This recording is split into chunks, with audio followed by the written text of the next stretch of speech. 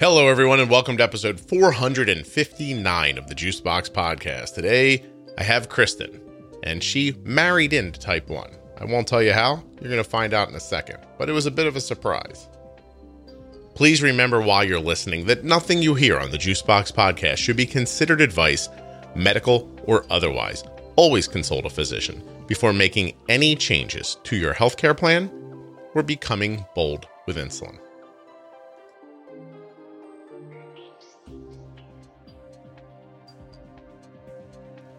I just want to remind you, if you're looking for the Define Diabetes episodes or the Pro Tip series, they're all right there in your podcast player.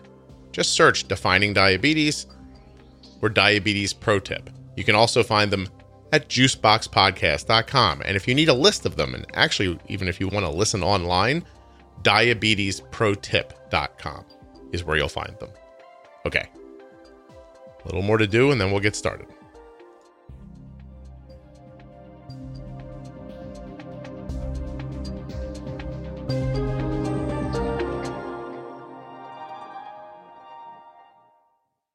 This show is sponsored today by the glucagon that my daughter carries, Gvoke HypoPen. Find out more at gvokeglucagon.com/juicebox. This episode is also sponsored by the Contour Next One blood glucose meter. And you can find out more at contournext.com/juicebox. There's a lot going on at that link. Don't make the mistake of not checking it out. You're going to get a great meter that's incredibly accurate, easy to use, and there's a lot more at that link. I'm not kidding. Test strip programs. You may even be eligible for a free meter. Go take a look. contournext.com/juicebox. My name is Kristen, and my husband Jay was diagnosed with type 1 diabetes in September of 2017. September of 2017, September of 2018, a year and a half-ish, right? A year and a half-ish. How long have you guys been married? We've only been married about a year, but we've been together for 9-10 years. Okay. Do you mind me asking how old you are? I am 25. Okay, so you guys met each other in kindergarten or something like that. Basically. and well, that's so nice. Did you date in high school? Well, I was in high school. Jay was not in high school. Now I see what you're saying. Jay has robbed the cradle. Where was he? He worked at the arcade at the mall when you used to go in? Or what? He was actually my brother's hockey coach, and his younger brother is the same age as my younger brother, and they introduced us. No kidding. Kristen, is this a bit of a May-December thing? Is Jay significantly older than Kristen? No, he's about 2.5 years older than me. Gotcha. Okay. Yeah. Now we all have the picture. We see what's happening. Okay. Yes. So were you planning on getting married when he was diagnosed, or was that not in the works yet? Yeah, we were engaged that December 2016, and then he got diagnosed in September. Is it possible that the fear of getting married gave your husband type 1 diabetes? Yes or no? Maybe. Could have been. Shocked his system. His white blood cells jumped up and was like, we have to stop this. And then they just stopped his pancreas instead. That's fantastic. Well, anyway, I'm sorry to hear about his diagnosis, but it's interesting that you're on the show and not him, because you reached out to me. Yeah. And so we're going to kind of find out about your experience, I guess, being the wife and I guess even the betrothed of a person with type 1. So let's go back to when he's diagnosed first. Yeah. I imagine shocking. Were you a part of the process, or did he do it on his own? I was a part of the process. Jay had an insane fear of needles. I mean, he had the flu shot as a kid, and he passed out and knocked his front teeth out. So he was absolutely terrified of needles. And I think once he realized what was happening, he did everything in his power not to go to the doctor. No kidding. Do you think let me ask you a question. Do you think when he knocked out his 2 front teeth, that's when he decided to play hockey? Because he just figured, why not? Right? Like, I've nothing to lose. Right. I would say yes, but he probably started playing hockey at about 3 years old, and that happened when he was, I don't know. No, he was lucky to have his teeth that long then. Never mind. Yeah, true. Yep. So you think he kind of diagnosed himself, and then when he realized what was going on, he just didn't go to the doctor? What was his plan, do you think? I don't know exactly. I don't know if either of us really understood what diabetes really was, or what type 1 diabetes was. Jay had all of the symptoms. He was drinking excessive amounts of water and losing weight. Yeah. But we boiled it down to, we moved home from a different city, and Jay had different work schedule. He started having different eating habits. We're like, this is great. You're losing weight and you're drinking lots of water. This is wonderful. But when it got past a certain point, I was starting to get confused and trying to compete with how much water he was drinking. I was baffled. There's no way I could drink that much water. Well, you know what they say. Work schedule changes, you get thirsty right away. So it's genuinely amusing when you take the diabetes out of it. How many people, because we almost all do it, start looking for just any other reason that it might be. That really is something, because I guess it feels like if you don't know, it's not real. But the longer you don't know, the longer you're hurting yourself. It is really like, it's a lot like when we talk about blood sugars here, and people are like, well, my doctor said 180 was okay. Yeah. And I didn't know. And I always think, did you not look? You could have, the internet exists. You could have just said, hey, what's an average blood sugar of a person who doesn't have diabetes? And then when it came back and told you 85, you could have went, yeah, this isn't good. Maybe this isn't right. But instead we go with, well, the doctor said, or if nobody tells me it's not real. It's interesting. It's understandable, but it's interesting.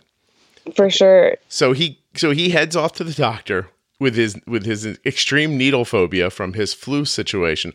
By the way, when my son Cole was about 11, I got him a flu shot, and just out of the corner of my eye, I saw him. I think he was going to punch the nurse, and I reached out and grabbed his hand. I was like, "What are you doing?" And he's like, "I don't want this." And I was like, "Well, you can't hit this woman because you don't want it. That's not how this works." Yeah. Did your husband come close to punching anyone at the hospital? No. Did he pass out again? No.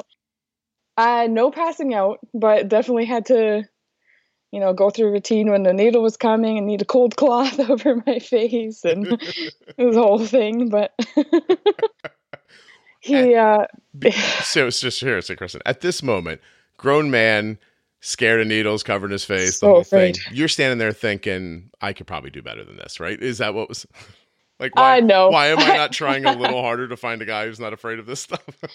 Well, I think we're both pretty bad. I'm just as bad. Fainter, got to get the room with the bed when you go get your blood taken. It's just bad. I hear you. So that's interesting though, because you're both in that situation. So when the first time you're in the room together and he's holding a pen or a needle or something like that, do you think you were both thinking well, who's going to do this? Because it's not going to be me. Yeah, it was pretty awful. Yeah. Tell me about it. Tell me what happened. Was it like a Three Stooges comedy or? It's all kind of a blur. I think the nurses had to do it initially. He wanted it in the leg for the longest time, and now he obviously had to move sites around to the stomach and the back of the arm. And I remember he had me. He's like, okay, well, you can try just one. And I did it in the leg, but I think it was as if I was trying to stab him with the insulin pen. Did you, like a horror movie? Were you jabbing? Yeah, not on purpose, but ended up being what I did. Yeah, I wouldn't imagine. So there was cursing then, or do you guys not curse? What did he? Yeah. Oh yeah, we curse. Yeah, he said that I would never be allowed to do it again, but that changed. Little does he know that you're going to spend most of the rest of your lives together, and you're gonna do far worse to him than that, to each other, to be perfectly honest. So you guys are close to your wedding date. He's being diagnosed with type 1. You're starting to understand that it's a lifelong disease, and you're getting the idea of what diabetes is. Yep. You said he lost weight. Did he lose a lot of weight, like prior to the diagnosis? Like, was it a couple pounds or 20 pounds, or how was it? It was a lot of weight. The doctors have boiled down to Jay being able to wait so long from diagnosis because he burned through a lot of weight. By the time Jay had hit the hospital, he had lost over 200 pounds. Oh my God, that's amazing. So yeah. Oh my gosh. So it was So a lot. Hold on, I'm wrapping my head. I don't know what happened. I just like fried a circuit for a second. So how long was the weight loss? In like time, months? In months, it was probably 3 or 4 years. Oh, no kidding. Mm-hmm. It was a long time. Was he willfully trying to lose weight, or was he just like, hey, things are finally going my way? Like, which way was it? It was unsure. I mean, his job switched to like a night shift to a day shift, and walking like miles and miles and miles per day. So part of him just thought my lifestyle is changing, and I'm gonna and it's working for me. Yeah, but obviously once it reached like a certain weight he had lost, there was obviously an issue. Yeah. I was just reading something the other day that said, I think the number they put in the article was 20 pounds. Like if you lose 20 pounds and you weren't trying to lose 20 pounds, you need to go to the doctor. But but so something about him having that weight to lose helped him, the doctor said. Do you have any like clarification on that? Because that sounds fuzzy to me. Yeah, it was because he had more weight to burn through.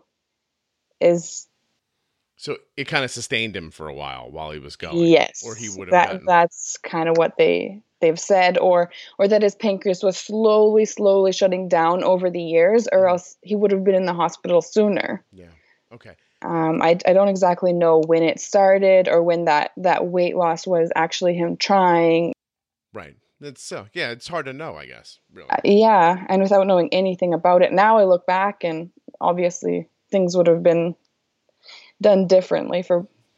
No, you can't. Hindsight's 20/20. You can't fault yourself for that. So he's been a year and a half or so. Has the weight stayed off of him?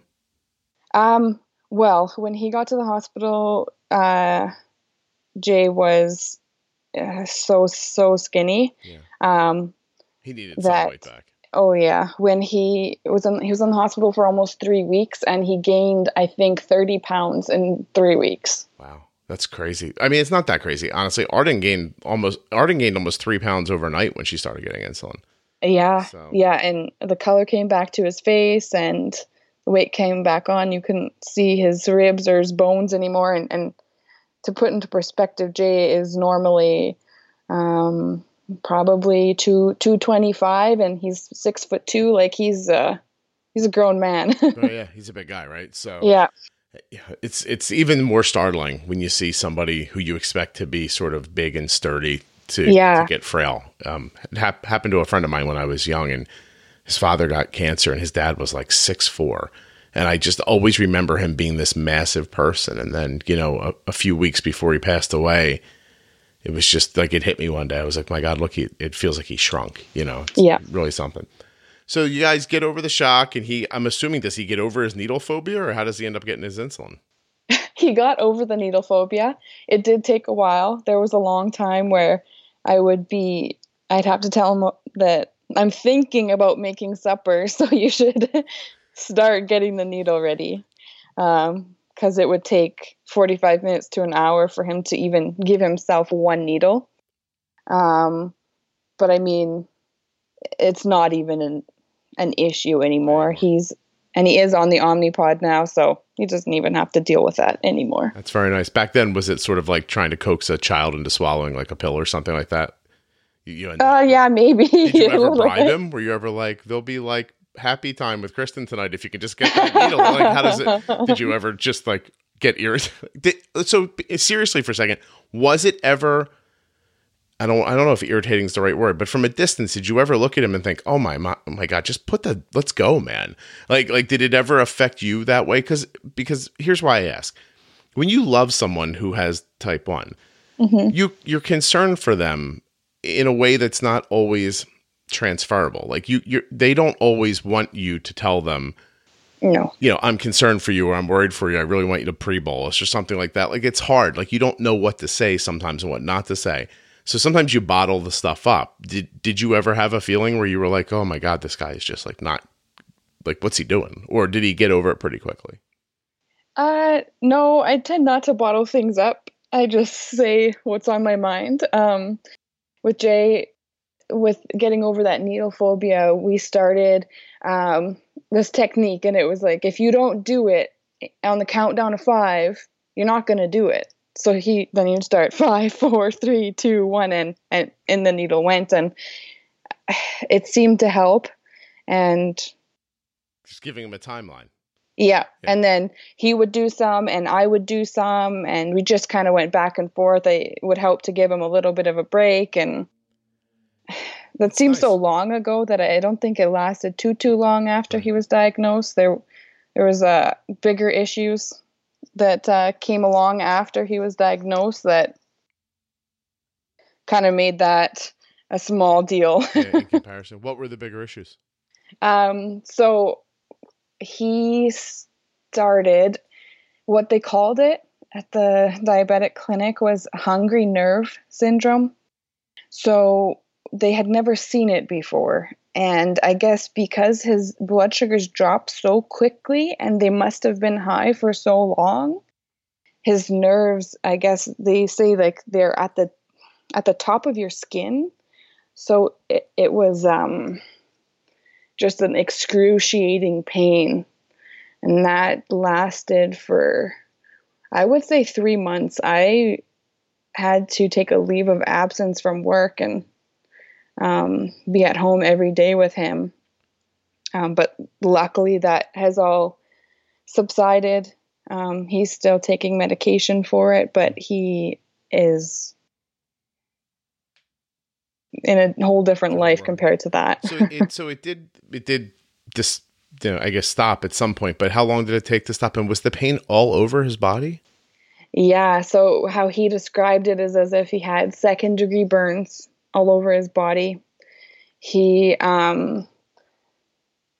felt like his chest, you couldn't touch him lightly because it just felt like, it felt really bad. I don't really want to use what he exactly said, because I know there's children and things like children listening, but it hurt a lot, we'll say. Exactly. It hurt a lot. Yeah. And he couldn't wear particular clothing. He had to buy like a particular sheet and blanket and t-shirt. Listen, I'm all for health till it starts costing money. And then you should have told him, look, stand naked in the center of the room until this goes away. We are not buying sheets. How long did it take for it to pass? About 3 months until it subsided. And then now, it was pretty awful. I never want anyone else to experience that. Or watch someone go through that. Yeah. And what did the doctors call it? Hungry nerve syndrome. They said that because his blood sugar, like when he was diagnosed, his blood sugar was 600, which, listening to other people's interviews, it seems like that's relatively normal at diagnosis. His A1C was 14. And within 3 months, when we went to the doctor, his A1C went from a 14 to a 7. So they think in dropping that's their best. It kind of confused his yeah. Nerve. It's funny. I was just speaking with someone the other day who was told by their doctor that their child was experiencing like an incredible hunger that comes sometimes from getting your blood sugar stable, and that it should. Oh. And I just had never even heard that before. So no, this is another one for me that I've never heard before. It's really well, a lot of the doctors are quite baffled because these issues don't normally come until like 20 years down the road. And there's no way Jay could have had diabetes for 20 years. So when they hear nerves in general or problems with nerves, they think that that's from long-term problems. Mm-hmm. But in his situation, it's probably not from that. It's probably just something else. And it has never like reoccurred or anything like that. No. What'd you do with all the sheets and the clothes? He still wears them. Right. Good. Yeah. I don't like waste, Kristen, so that's good. Yeah. Okay. Now, I mean, good. The pain is still there, but it has subsided to an extent where he can live a normal life. That could just be the marriage. You don't know. Like, he could just be feeling that constantly, because I feel like I'm buzzing a lot of the days. Well, I'm glad that it's something that he can work with, and it doesn't affect his day to day in the same way. Do you think he feels Not it? the same way. Do you think he feels it, but he doesn't experience it the same way anymore? Like he's accustomed to it, or it just has lessened? Yeah, that could very much be it. He's a tough guy. He played hockey for years. He played hockey with broken limbs and broken ribs, broken wrist, and nerve pain doesn't sound so bad to him, I guess. Right. I guess. So you're in Canada? Yes, I am. But you're not Canadian, are you? I am. Are you really? You don't sound Canadian to me. I literally just said that from your voice. So where in Canada are you from?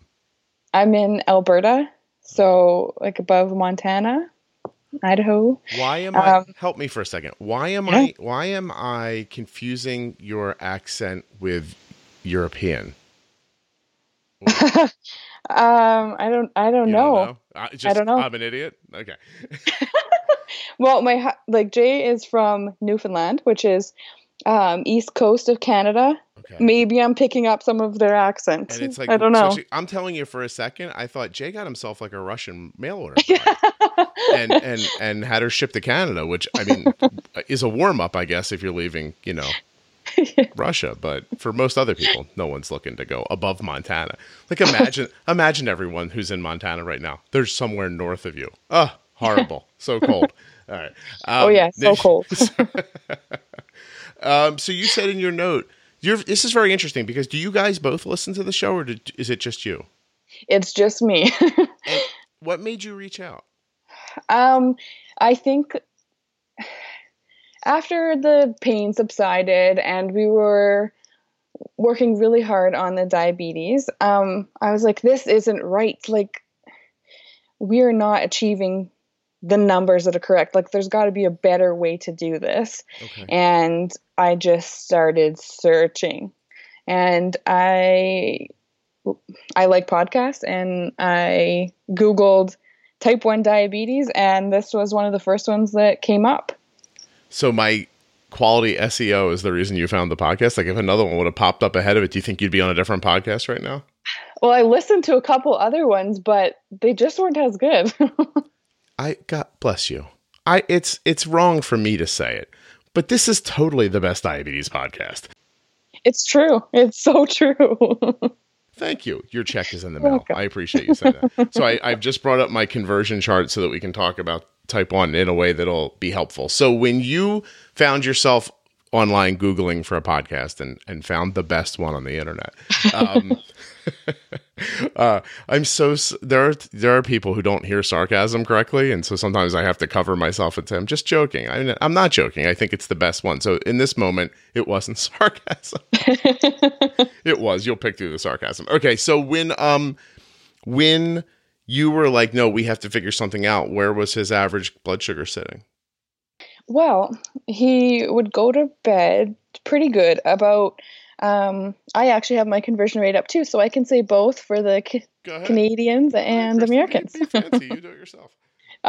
So he would go to bed. Mind you, this was a long time ago. He would go to bed at about a 9, like a 160, and he was waking up at a 15, which is about a 270. And I'm like, what is happening? Yeah. I have to figure this out.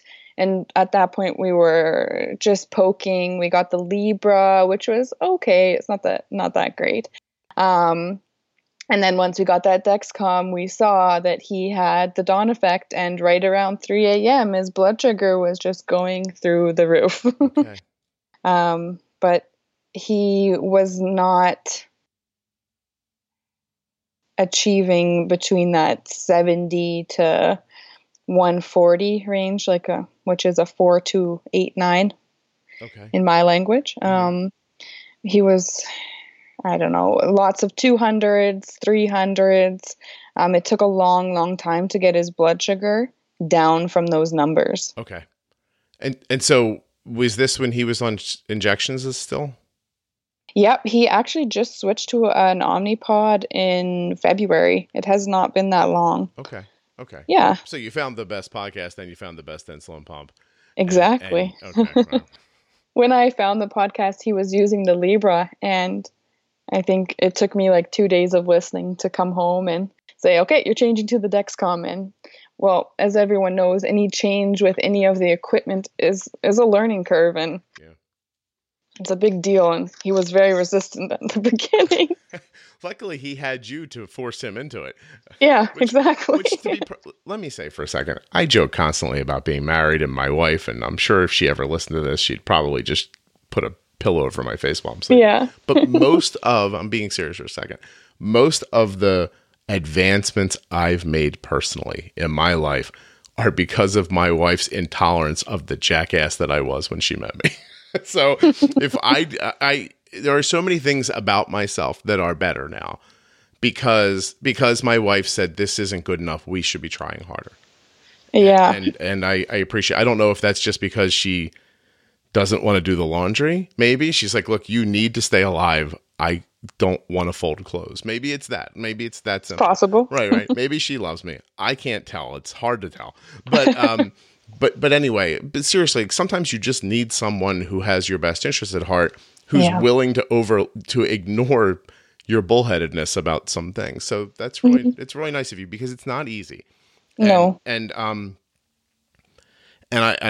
still haven't spoken about my friend Mike in any kind of real context on this show, and maybe I will one day. But Mike passed away a couple of weeks ago, and I think he could have used somebody like you to push him a little more. And he was very stubborn about his type 1 his whole life, and I tried as hard as I could, and wasn't really in the position. And I know his wife tried, but he needed somebody to grab him by the neck and tell him, look, let's just try this because I love you, and let's try. Anyway, I'll find the courage to talk about Mike one day. Yeah, I'm sorry to hear that. Thank you very much. Geez, now I'm just like, he was my best friend, and I wanted to say that, but I was afraid it was going to make me cry, so I tried to move on to another thought, but now I'm stuck for a second. I'll tell you what, we'll put an ad here. Okay, that's okay. There's nothing more fun than trying to sell an insulin pump after you've heard about a person passing. Gvoke HypoPen has no visible needle and is the first pre-mixed auto-injector of glucagon for very low blood sugar in adults and kids with diabetes, ages 2 and above. Not only is Gvoke HypoPen simple to administer, but it's simple to learn more about. All you have to do is go to gvokeglucagon.com/juicebox. Gvoke shouldn't be used in patients with insulinoma or pheochromocytoma. Visit gvokeglucagon.com/risk.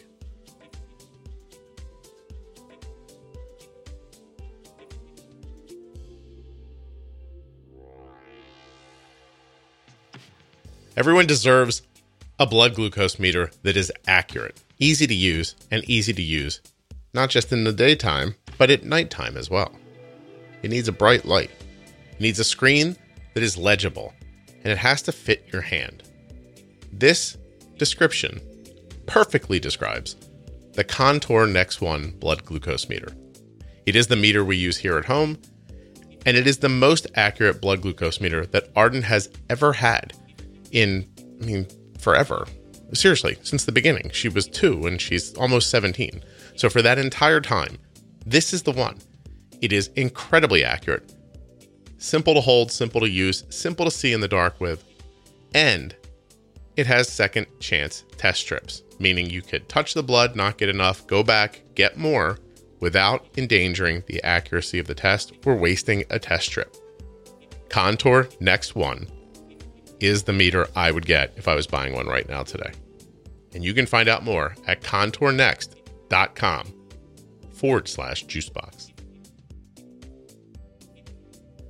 There are links right there in the show notes of your podcast player or at juiceboxpodcast.com to the Contour Next One blood glucose meter, Gvoke Glucagon, and all of the sponsors of the Juicebox podcast. When you use the links, you're supporting the show, so please click on them if you have the desire to find out more. And don't forget about those diabetes pro tip episodes and the defining diabetes episodes, which are also in your podcast player or at diabetesprotip.com.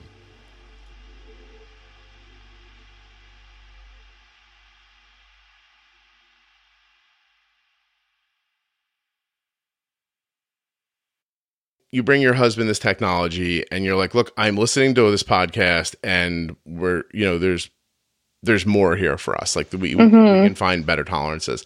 Was he resistant? Was he thoughtful about it? Did he push you aside? Yeah. We're both extremely stubborn and bullheaded. So we butt heads a little bit, and it's a hard balance because I'm trying to, boss him around, but be his wife. I don't know. I guess that's kind of my job, but I think your job is just to tell him he's wrong, he's underperforming, and he's not getting to have sex. I think those are really the things you're supposed to do. But anyway, what are you doing? Yeah, it just, I would come home so excited every day and say something new that I learned on the Juicebox podcast that he had to try, and we'd try it that night and it would work, and everything just started to work and it started to click. And another reason that I use a podcast is because diabetes is so lonely and isolating, and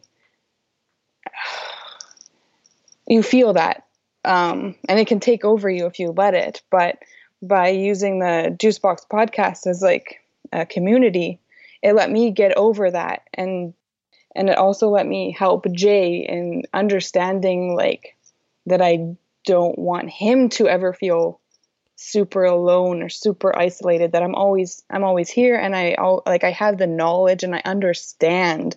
I don't understand what it's like to have type 1, but I understand a lot about it and a lot of aspects about it.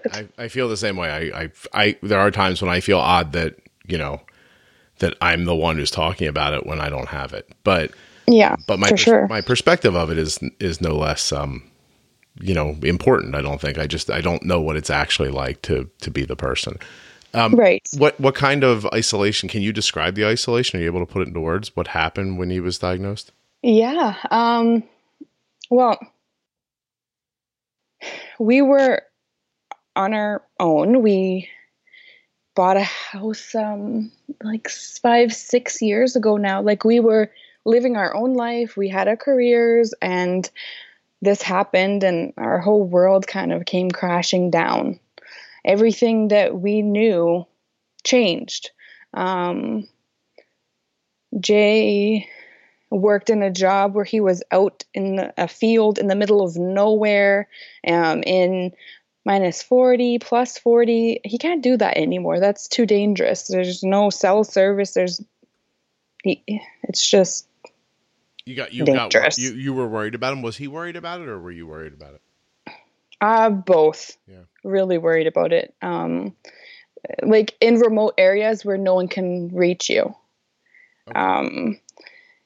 So he hasn't been working since he got diagnosed, but we are at a point now where he will be going back. But that was definitely hard. And then there was us learning about it, but us learning about it as at a very fast pace, and it's our everyday. But everyone around us, all they know is just the very, very, very basic stuff. So it's not. Our support system was our family, but at the same time, they didn't have a clue what we were talking about. Right. So they're just nodding at you and looking a little sad for you and saying things like, I understand. And that must be difficult. yeah, it was a lot of like, you're so strong. And, Yeah. well, I don't think we have a choice here, but I understand, like, when something like this happens, you can be strong or you can not be strong. So I don't know. I'm trying to accept it as a compliment other than get angry. But I think that I understand what you're saying about yeah. not wanting to get angry when people say things that don't quite fit what's actually happening, but you just have to Mm-hmm. give them a break. They don't really know. Oh yeah. You know, and they are trying to be No. helpful. It doesn't work out usually. And Mm-hmm. I've said it before, and I've taken flack over it in the past because parents like to talk about how brave their kids are all the time. And I just think, like, I mean, it's brave, but they don't want to. It's not like they want to do it. Do you know what I mean? Like, brave is enlisting in the military when you don't have to, right? Yeah. Like that's brave, right? If you, it's still brave if you get, drafted, I guess. But the pinnacle of bravery is saying there's no reason for me to be in this fight, but I'm going to get into it anyway for reasons. You get diagnosed with type 1 diabetes. It's not like you raise your hand and go, I'll take diabetes so someone else doesn't have it. If you did that, that would be brave. What's happening to you is strength. It's resilience. Like, you are being hit with something hard and you are resilient. And that's amazingly, it's incredible. And it's not something that happens for everybody. That's why it's so remarkable when you see it, because, some people are hit with the same thing that happened to your husband and it crushes them. Yeah. Right. But you don't know why it crushed them. Maybe they didn't have the support system they needed, or the understanding, or the tools, or the technology, or the medication, or the insurance, or all the possibilities. And how frequently does something happen with diabetes that is absolutely, like, buries you in an avalanche, and you feel like you can't get out of it, and you go to your doctor and ask, and they're just like, I don't know, like, well, move this setting and see what happens. And it doesn't do anything. Yeah. Right. So, and not only that, you're basically on Mars because you live in Canada, so you're by yourself. I mean, seriously, right? I mean, when you said you bought a house, I just pictured Santa's, like, castle, like, just snow everywhere with a house right in the middle that you look at and think, how do they get electricity to that thing? You're exactly right. You're exactly right. Am I really? It's a 2-story igloo. There you go. By the way, Kristen, congratulations. A 2-story igloo is absolutely going to be the title of this episode. Well done. Well done. That's spectacular. So you were really honest just now about how it felt, and it's not good. Now, do you think? I'm trying to figure out what to do. Do you think that not finding?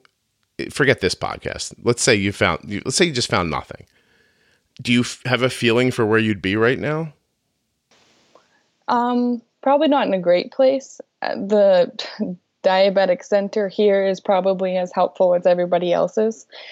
A few examples. I mean, we have found a very good nurse practitioner at the center, but this only happened when Jay got put on the Omnipod. But the information that they give is just so bad. I remember asking, when should we give the insulin, before or after the meal? I was like, I'm confused. I don't understand what I'm supposed to be doing here, right, or what Jay is supposed to be doing here. And they would look at each other and kind of shrug their shoulders and go, well, whenever you want, really. I'm like, what? And now listening to the podcast, I'm like, what? That's the same thing I do with when I shave. I'm like, today? Nah, not today. Maybe tomorrow. Yeah. It doesn't work with insulin. It almost doesn't work with my facial hair, but I'm a stay-at-home dad, so I shave when I want to. It's like really one of the great perks of my job is that I don't have to shave every day. And by the way, I figured that out years ago.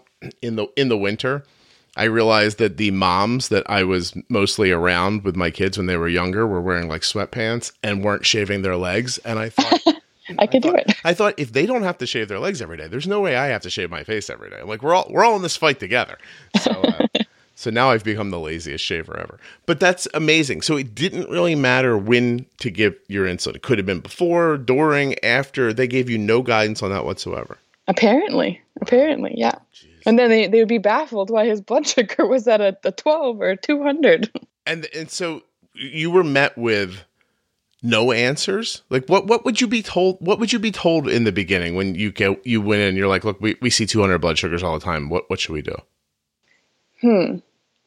A lot of it was, it's better to be high than low. This is better than being low, isn't it? And I'm like, okay, we have already been faced with what happens when you have high blood sugars. No, this is not the better alternative here. I don't. That's not an answer either. No, it's not. And it makes me so angry. And I remember there's some nurse practitioners who like my involvement and praise me. And I know that drives Jay crazy because they'll ask his opinion and then they'll be like, okay, but let's talk to Kristen because she asks the good questions, and it makes him so Jay, angry. you just sit there quietly while mommy figures this out, okay? Yeah, you're going to have to be careful there, by the way. You don't want that to turn into a situation where you are mommy. No. Yeah. You're not looking for that, especially up in the cold. So, well, so do you guys... So this had popped into my head earlier, and I didn't ask, but now you brought it up, so I'm going to ask. Is there a way... Is it possible, I guess is my question, is it possible that you're going to start helping him so much and do such a good job that he could get complacent and allow you to do it and not be as involved in it? Like, is it, because that's something parents think about a lot. Yep. But it sounds like that in this situation, it could be similar. And I'm not trying to get you divorced. No. So be careful how you answer, but it's an interesting conversation, right? Like, is it possible that, I could put it into my own terms, right? Yesterday was a mess at my house. The timing of everything got messed up. Everything got pushed back, and I did not get dinner made. And when my wife came home, she'd had a long day. She was like in meetings constantly. She had a headache. She was tired. She was going to go out and exercise. And I know she wanted to walk in the door and eat, and there was no food there. And she was irritated.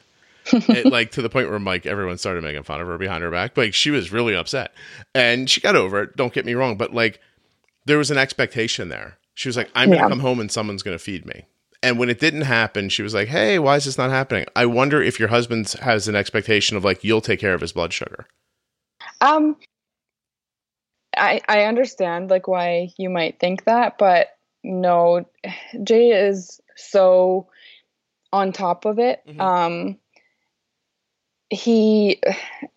I am very involved, and it is like a team effort, but Jay goes on his own places that I'm not there, and he has the same successes away from you that he does with you.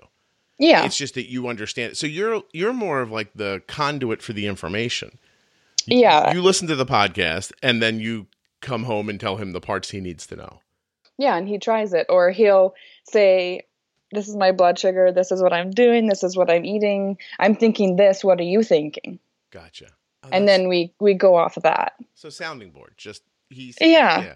And let's brag for a second. Who's right more frequently, you or Jay? I'm not going to answer that question. It's Kristen, everybody. She's always right. She's never been wrong once since they've met. Oh, God. Yeah. Listen, if either of you knew what you were doing, you'd move out of Canada. I'm just saying, it's cold there. And it doesn't very make cold. any sense to live there. But it doesn't. It really doesn't. It snowed here two weeks ago. In May? Yes. Yeah. Like a lot of snow. I'm sorry. I don't even know what else to say. Yeah. Is it when it starts snowing, do you just feel like, oh my God, I give up? Just cry. Just no. How could it be snowing? I know people on Facebook from other places that flowers in their front yards and so nice. I know, I hear it. All right. Well, listen, you have things you have that we don't have. So don't act like you have it. We don't have it and you do. It's fair's fair. You have to freeze, but you get. All right, I'm at a loss for what you get. You get, I'm sure there's something. I think people in cold weather live longer. I don't know about that. Is that not even true? We freeze to death. I may have learned that on a television show when I was 15. So it's possible. It's possible that the people on the A team lived longer because it was cold outside. I mean, it gets like our average temperature in the winter time. I don't know Fahrenheit. It's like minus 20 to minus 40. It's pretty normal for the wintertime. It's freezing. Uh-huh. I just the other day, I've been telling my wife recently, we need to retire somewhere. I have very specific ideas. I want it to be warm but not hot and not humid, and I don't want weird bugs. And every time I say that, people are like, so you're going to San Diego? I'm like, I cannot afford San Diego. There's not another place. And someone told me maybe northern Texas, but then I guess you get a little weird with like the bad, like the wind and the rain that like picks your house up and makes you see, the Wizard of Oz. So I don't know. There's no good place. I think the key to life is to make enough money to live in warm weather places in the winter and cold weather places in the summer. I'd like to probably I agree. Yeah. But I don't know how I'm going to do that. So, I mean, I guess I could call Omnipod and like, up my ad rate by 9,000%, and that might help me. But other than that, I don't know how it's going to happen. So, okay, so you switched. So he's got Dex now, Dexcom. Yep. He's got G6, or do you guys can't get G6 in Canada? We cannot get the G6 until maybe October or November. So you have the 5. We have the 5, yeah. Still a fantastic sensor. Really, really great. It is. So you have the G5 and you got Omnipod. Yep. Did you get the new Dash with the Omnipod? I don't know if that's out yet here either. I tried to look that up and I cannot find it. Again, you guys, and being serious for a second, having done the blog for so long, the podcast, Canada is always last. Like always. It takes a long time for stuff to get to Canada. Okay, so but he's pumping, and how has that changed things for him? What's the biggest improvement you've seen, I guess? There's so many to list. I don't know if I can list all of them. Well, stream of consciousness then. Starters, his A1C on Friday, we just went to his endocrinologist, was 5.9. His A1C when he got diagnosed was 14, and since then have been between 6.7 and 7.5 on injections, and then with the pump, 5.9 was the last one. Wow. And just everything.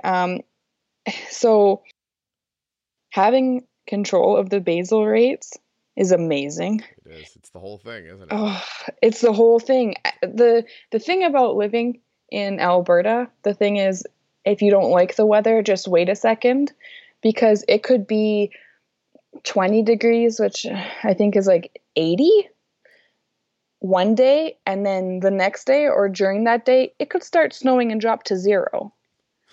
So the weather extremely affects Jay's basal rates. So being able to have control of them is awesome.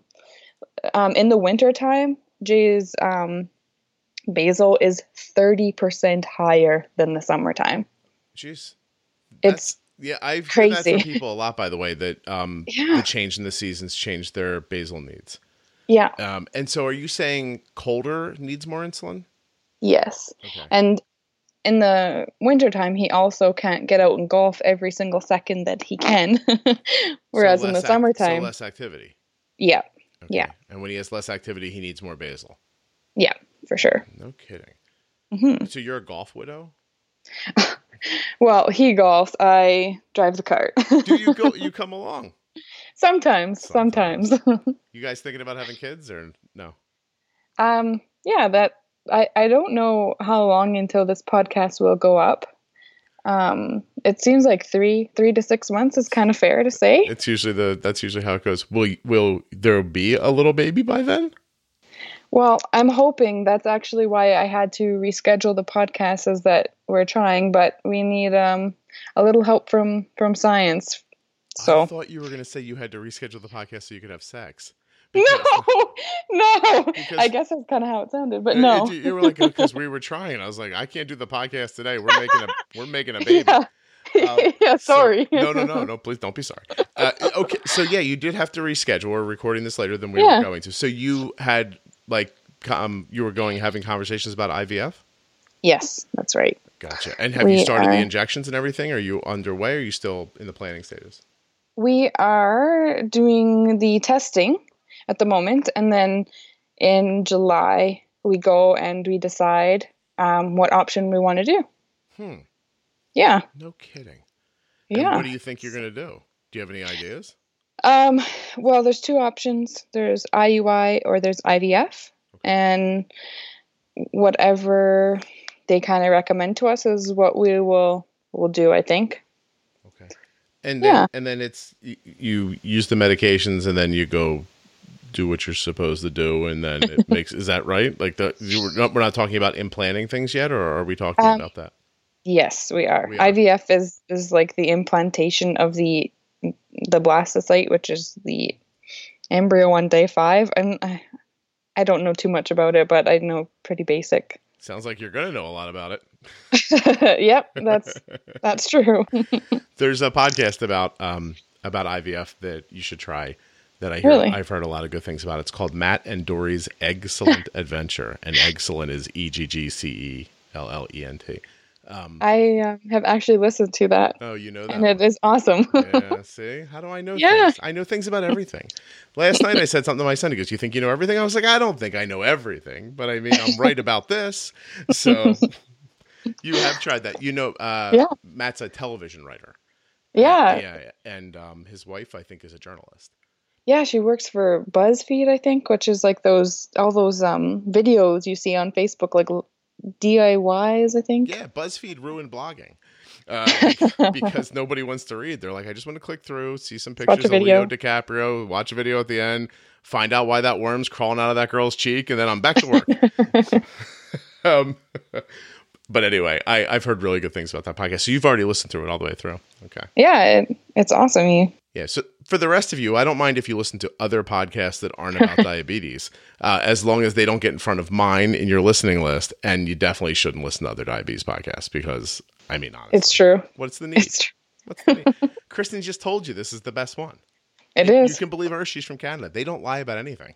No, we don't. See? And would she lie about not lying? Probably not. Okay, well, I want to wish you luck. I hope it goes well, and that you know, are you hoping for one, or do you like when you start talking about IVF? Do you start thinking there could be more than one, or how does that usually work? I know nothing about it besides the podcast. Yeah, well, their goal is to only have one because there's a lot of risks with having multiples. I see. But I mean, I'm still hoping for twins. I would love to have twins. Yeah. One and done. Well, I mean, plus you're probably so lonely up there in the tundra. Then you're right. You could get one to go gather like moose pelts, and the other one could get firewood. Mm-hmm. You probably live in a sprawling metropolis. I'm just, or maybe you don't. How is Alberta? Are you in the woods? Are you like no? No, is it? It's so much fun that I don't know anything.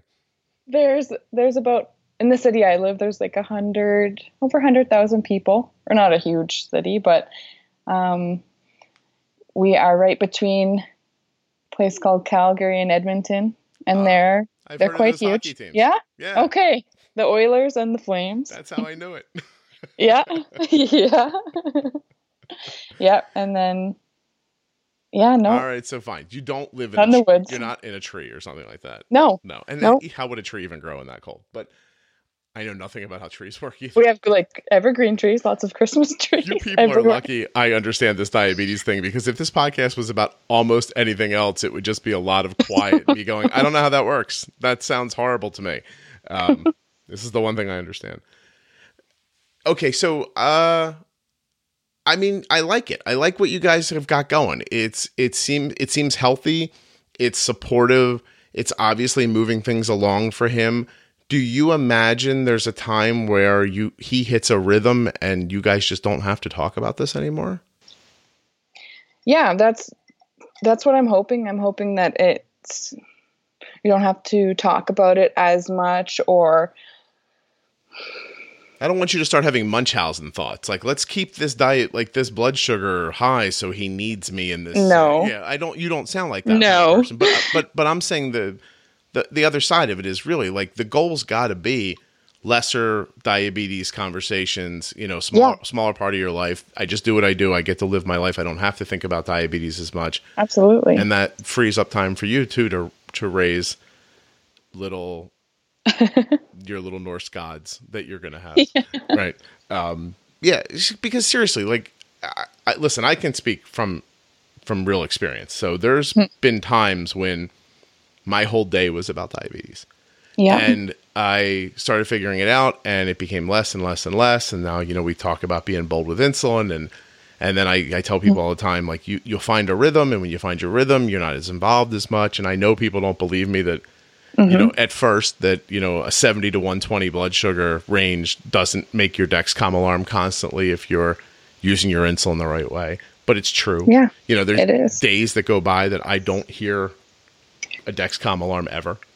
And that's got to be your goal. And then I think after that, Kristen, because you're right, this will go up months and months after we record it, and we're recording it in May. I think that Arden's going to continue on with the Loop. I've been using it, and she's had it on for maybe 4 pods now, so 12 days or so. And I don't see why I would stop at this point. And I'm learning a ton of stuff about the things that I talk about and how to make bigger, better, I guess, decisions. One of them, I'll tell you what, I'll share with you at the end. I don't even have it fully formulated yet. So you'll hear me months before you'll hear this with Kristen.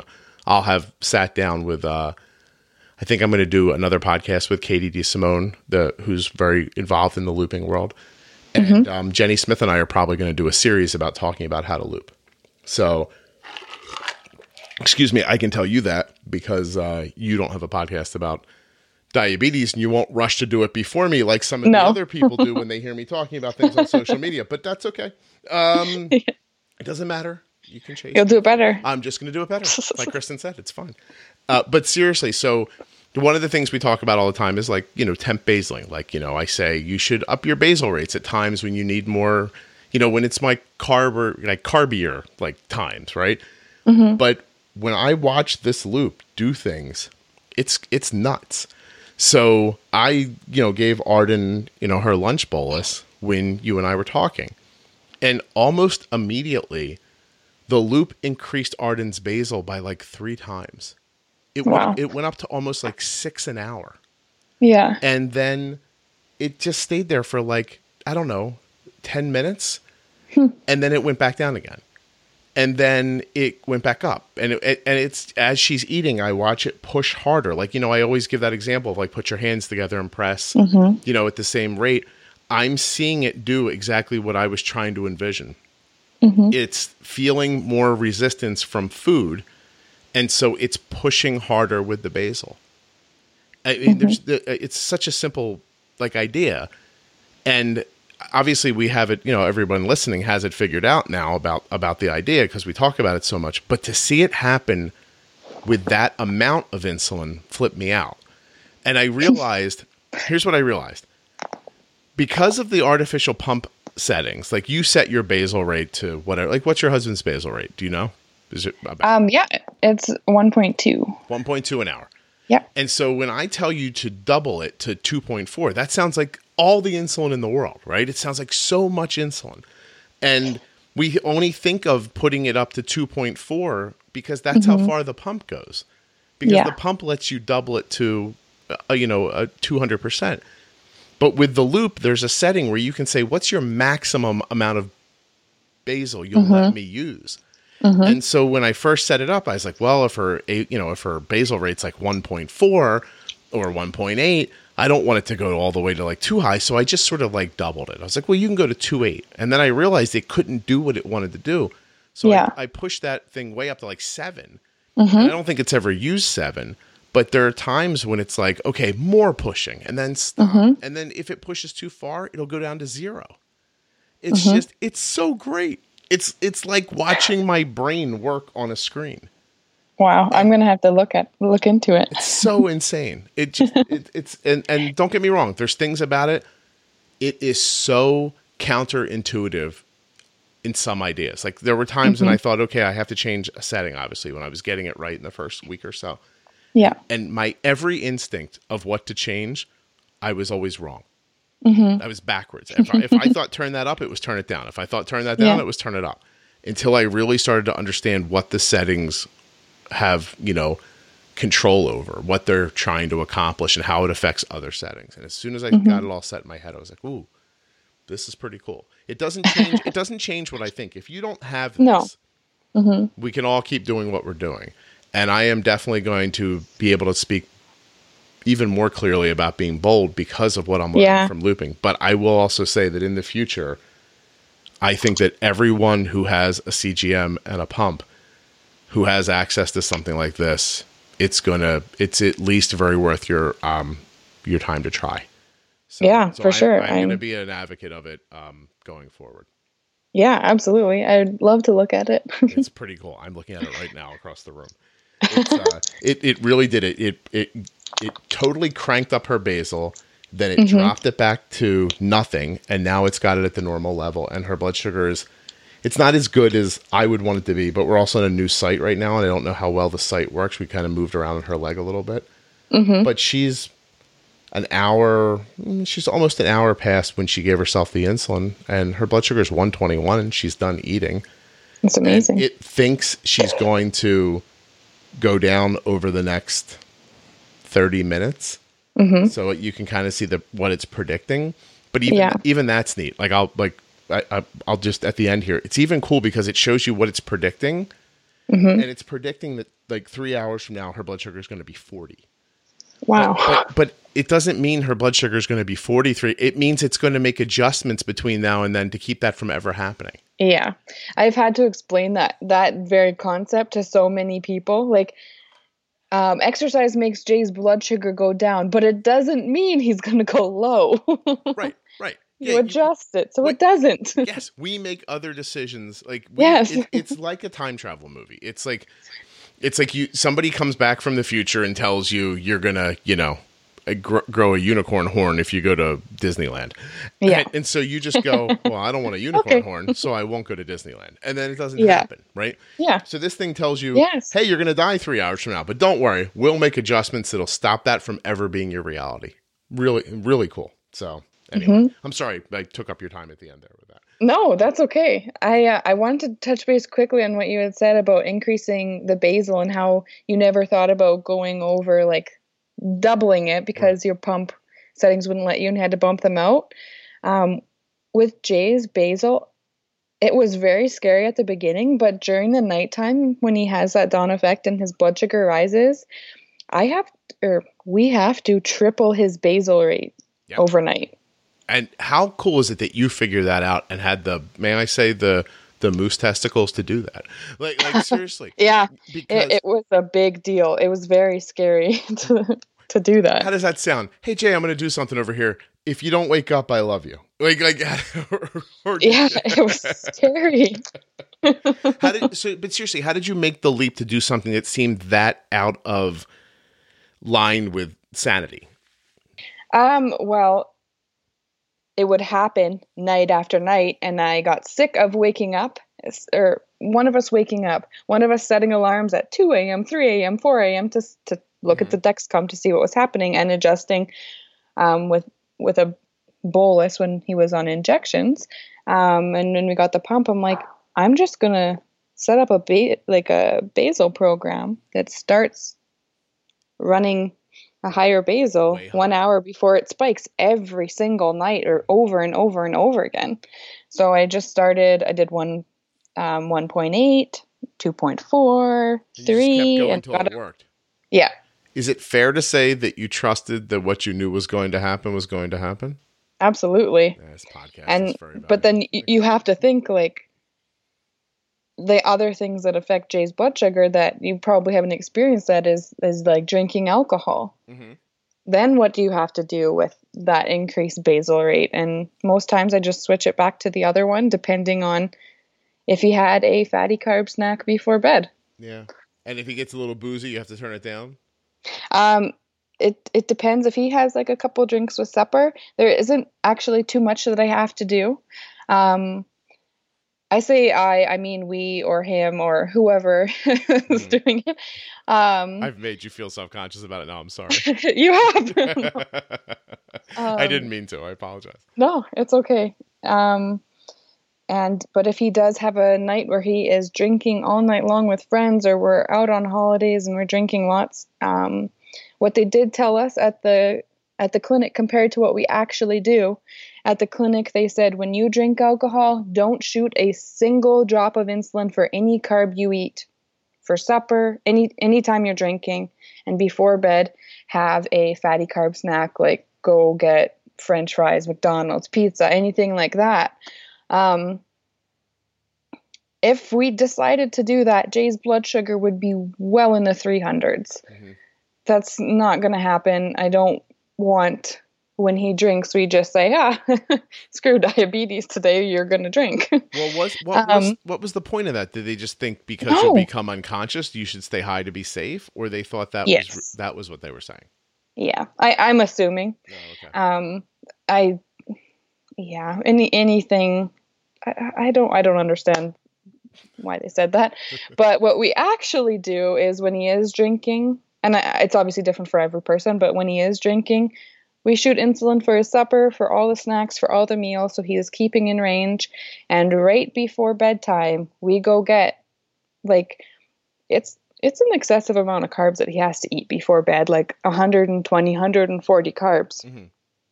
But fatty carbs, and he has that at bedtime, and I take off that increased basal for the dawn effect, and he is steady the entire night, and there's no lows and there's no highs, and I mean, it doesn't go over 130. Yeah, well, that's amazing. And you figured that out on your own. And I think that's really the goal, is to tell people that there's a lot you're going to have to figure out on your own. So, it's, and until you can be at a point where you don't talk about diabetes all the time, you have to put in the work, and you have to. Yes. It's such an important idea. Yeah. It's more work now for less work later. Exactly. And your goal and your hope is it's more work now for almost no work later. And try to make this on most days kind of like transparent in a way that you just don't notice it. All right. Well, Kristen, you were fantastic. You had such a good sense of humor. I said so many horrible things about your life. I said that I feel like you live in a new igloo. I said something about moose testicles at some point. I gave you a podcast recommendation for a podcast you already knew about.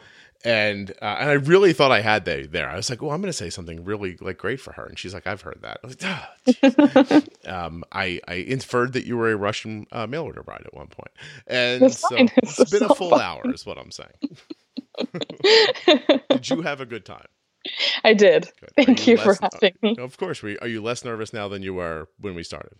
Yes. It didn't start well, by the way, everyone. Kristen had like technical problems, and I think she was like starting to panic in the beginning. And I was starting to hear a little panic in her voice, but she really mellowed out and did a nice job. And she had her conversion chart with her and everything. Yeah. Very nice. Kudos. Thank you so much. Let me say goodbye, and then hold on, and I will say goodbye to you like a real person when we're not recording your voice.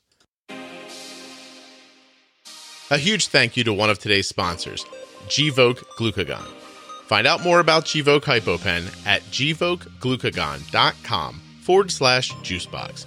You spell that GVOKEGLUCAGON.com/juicebox.